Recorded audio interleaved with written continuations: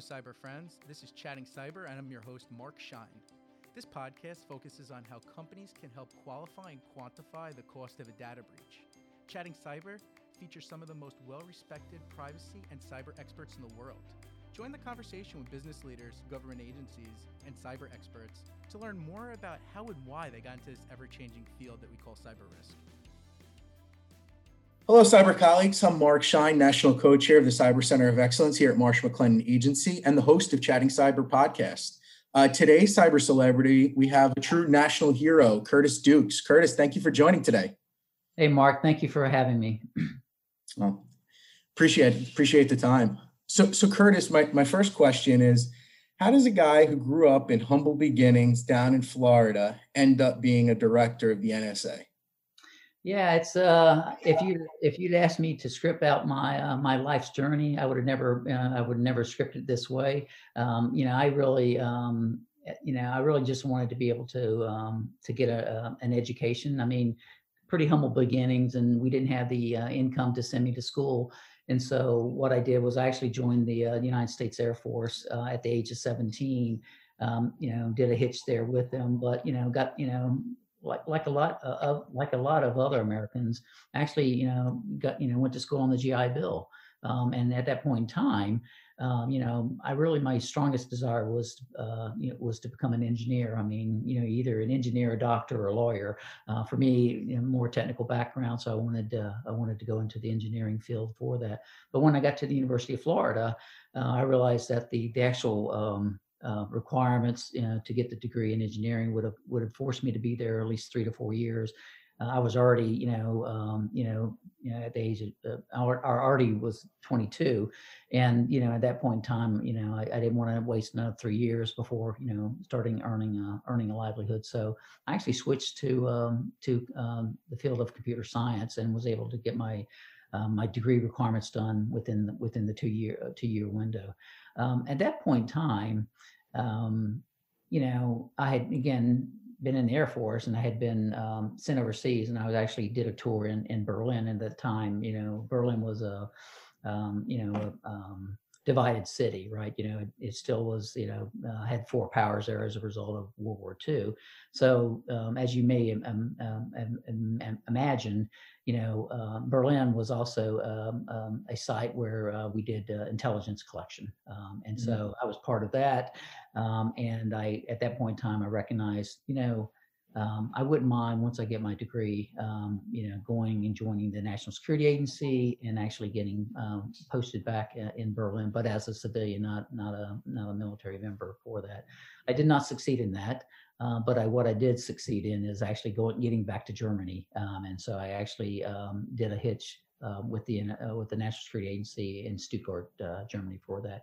But what happened was, 1 year turns to 3, turns to 5, turns to 10, and before you know it, you're like, you're 2 decades into a career, you're making advancement to higher levels of responsibility, and NSA put a lot of faith in my abilities, and so at the end of 30 plus years, they selected me to be the director for information assurance.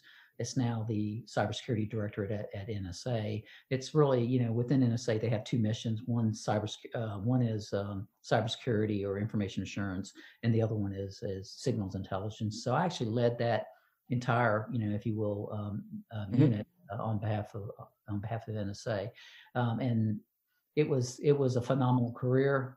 I never had a bad day. I had many, many long days, but never had a bad day. I look back fondly on that career. So when you think about your time at the NSA, and really, I mean, you were there at the time of really the creation almost of the internet and, new commercial technologies and things of that nature. How do you feel that, how was it really seeing these new technologies develop, and what were you concerned about the way that small businesses are really protecting themselves? Yeah, it's a great question. And so, I mean, there's a lot of history in those 33 years. I will tell you, the first time I actually, connected to the internet, it was with an acoustic modem. I mean, most folks Hmm. don't even think about that today, but putting a phone receiver in an actual acoustic modem, and maybe dealing with 300 baud modems at that point in time. I mean, it was incredibly low tech, but you could quickly see that. That computers were going to be a disruption. Not only within national security systems, for which I was responsible providing security for, but just as an economic enabler for society. And so, I'd like to believe that NSA, kind of always wants to stay at the tip of where technology is going, and so it gave lots of opportunities to kind of learn where this trend line was going in some instance. And so and it fundamentally changed the cyber defense mission at NSA, based on how quickly the technology was adopted globally. When it comes to some of the experiences, I would tell you the first lesson is that user experience will always win out. And so as a cybersecurity professional, I always want to do this, that, and the other thing, and that always incurs a penalty on user experience, right? But in the end of the day, and this is true whether it's in the military or in the federal space or in the private sector, you've got to offer users a pleasing experience. Otherwise, they will look for alternative means to for their own business success. So that's kind of the first lesson that kind of I learned from that. The second one is that the more powerful the technology, the more invisible the dependence on it becomes, right? And so, I mean, we just use technology today without even thinking about it, right? I mean, most of us are online, I would say 12 to 15 hours a day. And that's not all continuous. There's bits and spurts, but it is technology is ingrained in the fabric of who we are and how we actually communicate as a society today. The third lesson learned, and I believe this is also problematic in the private sector and specifically with small and medium enterprises, is that it's easy to budget for new systems, new hardware, new software, but the actual life cycle maintenance of those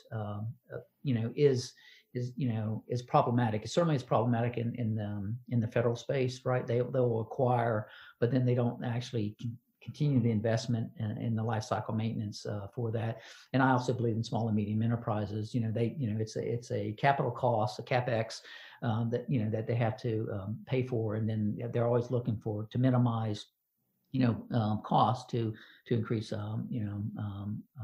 profits for them. And so and what that incurs though is that you now have end of life hardware and software, and that just creates an easier attack surface for an adversary to use to exploit your environment for that. And so I think that's the piece where I think small and medium enterprises continue to kind of struggle is understanding that dependence on technology, how it impacts their business operations, and then making sure that they're sufficiently resourced to limit, if you will, business risk. Sure. So let's change gears, Curtis, and think about, well, first of all, can you tell us what the CIS is? And then, how are they really helping the middle market space? Yeah, so CIS is a small nonprofit, and we have two missions. The first mission really is in support of the Department of Homeland Security, and we provide, if you will, cyber threat intelligence and analysis to the SLTT community. The SLTT community is states, localities, tribal areas, and territories. So there's 56 SLTT communities, if you will, and then of course as you get down to the local, that it blossoms out to, thousands for that. But we do that on behalf of DHS. The other mission that we have is the creation and promulgation of cybersecurity best practice guidance. And so we do that in two forms. We have the CIS controls, and we have the CIS benchmarks. The controls really, it's a prioritized set of actions that we want every organization to take, to implement as part of an effective cybersecurity or cyber defense program, for that. One of the components of those prioritized set of actions is the other product that we have, which is the CIS benchmarks. Benchmarks being specific configuration guidance for vendor products. So think within Microsoft, it'd be Windows 10, it would be Windows Server, it would be Microsoft's Exchange Server, it would be their web server, as well as their Office application. But we actually give configuration recommendations for each one of those products. We do that over 40 vendor product families, and within that we maintain approximately 140 benchmarks for that.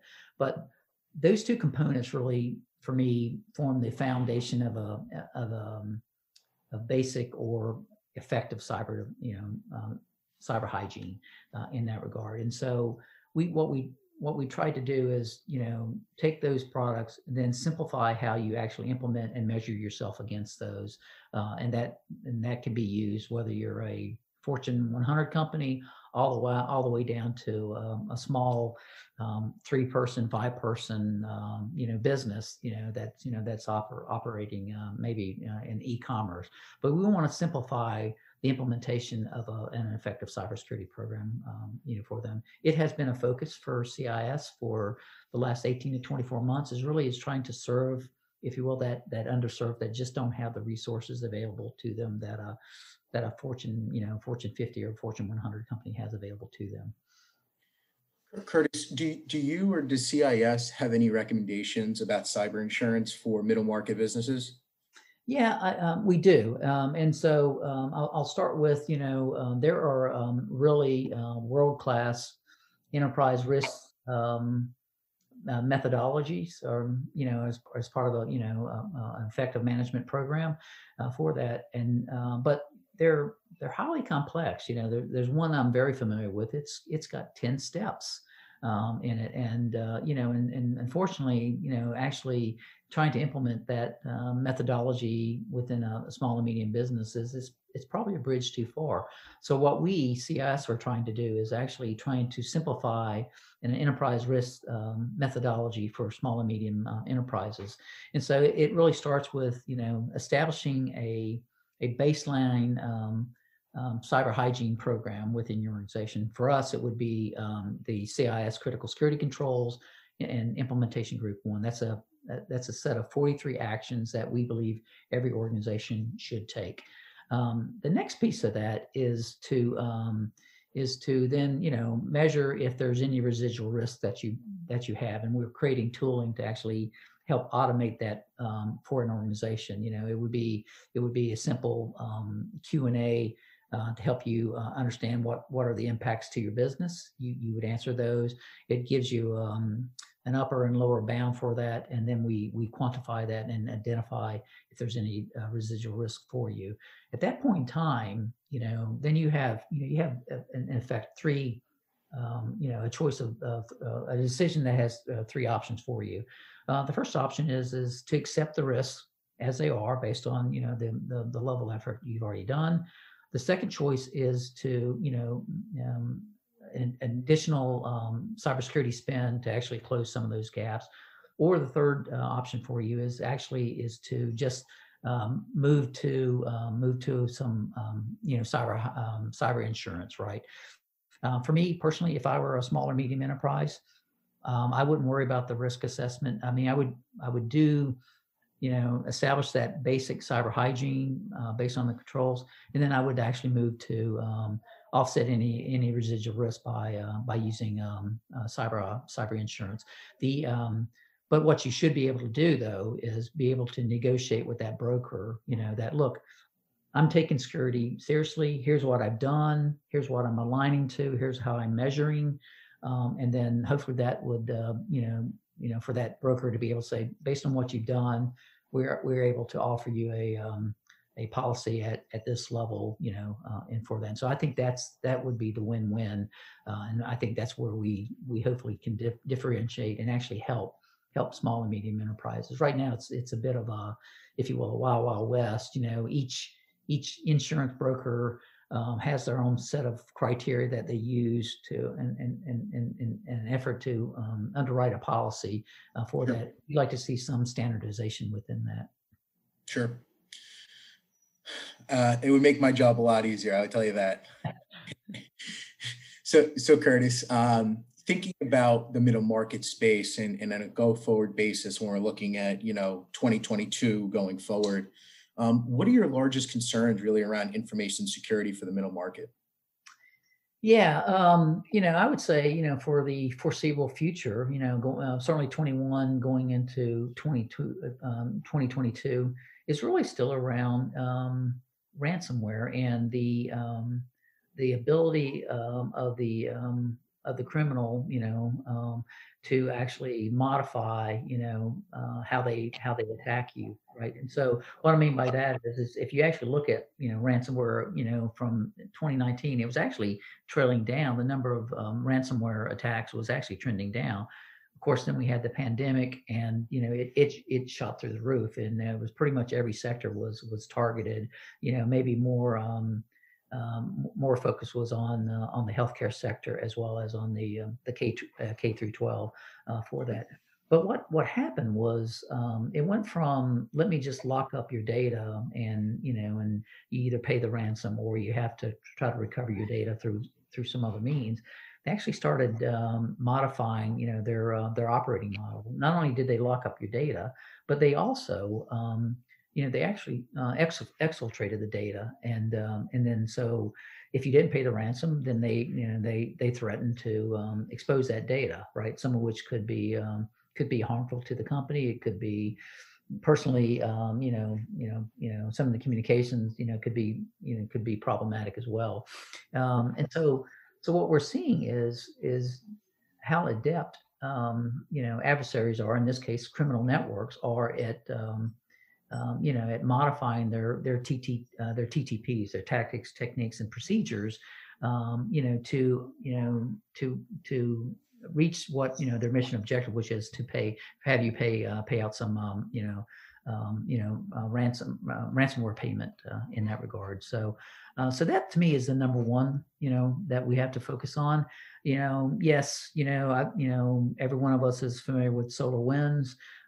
That's a supply chain risk management attack. But I still think there's really some basic fundamental things that the small and medium market needs to focus on before I would worry about a supply chain risk management attack. I just think the need is at that level first, and then as you perfect that, then look at other ways that adversaries attack, principally through the supply chain. Sure. So Curtis, we've spoken about your time in the NSA, where you've grown up, what you're doing with the CIS, guidance for the middle market. Is there anything that I should have asked you in today's podcast that we didn't get a chance to speak about? Yeah, great question. And I would tell you that one other piece that the Center for Internet Security is trying to do is we create and promulgate best practice guidance, right? But historically, that guidance was just was, if you will, volunteers getting together and saying, yeah, we think this is a good idea as an action that you take. It wasn't based off of actual threat data, right? And so what's happened in the last 18 months or so has been the MITRE federally funded Research and Development Center. They created the attack framework, and what that is really they were modeling an adversary, how they actually attack you, their tactics, their techniques, and the pattern that actually is used to actually attack a business. And so what we did was, okay, based on that how attacker is operating, what would be an effective set of mitigation? So we actually mapped the CIS controls and benchmarks, to those attacker techniques. And so what that does is actually say, okay, cause and effect, right? And so if this is, an attacker technique that I have to worry about, what would be my mitigation for that? And so we're now putting that together. I'm not aware of anyone else that's done that. And so what we hope to be able to do next is create a heat map of those attack techniques. And so what would be the 10, the 20, the 30 attack techniques that adversaries are using to great effect, and make sure that these become the prioritized set of actions that you need to do to defend yourself for that. And so by mapping that, techniques to attack techniques to mitigation, I actually think that's going to raise cybersecurity across the board for us. And so we published our first community defense model last August, and we're looking to update that in the May timeframe as well. And again, really tying it to how adversaries, what techniques they actually use to exploit you, I think is foundational for cybersecurity going forward. So Curtis, if our listeners wanted to find that report that's going to be coming out in May, how can they find that? Should they reach out to you directly? Is there a website that you could direct them to?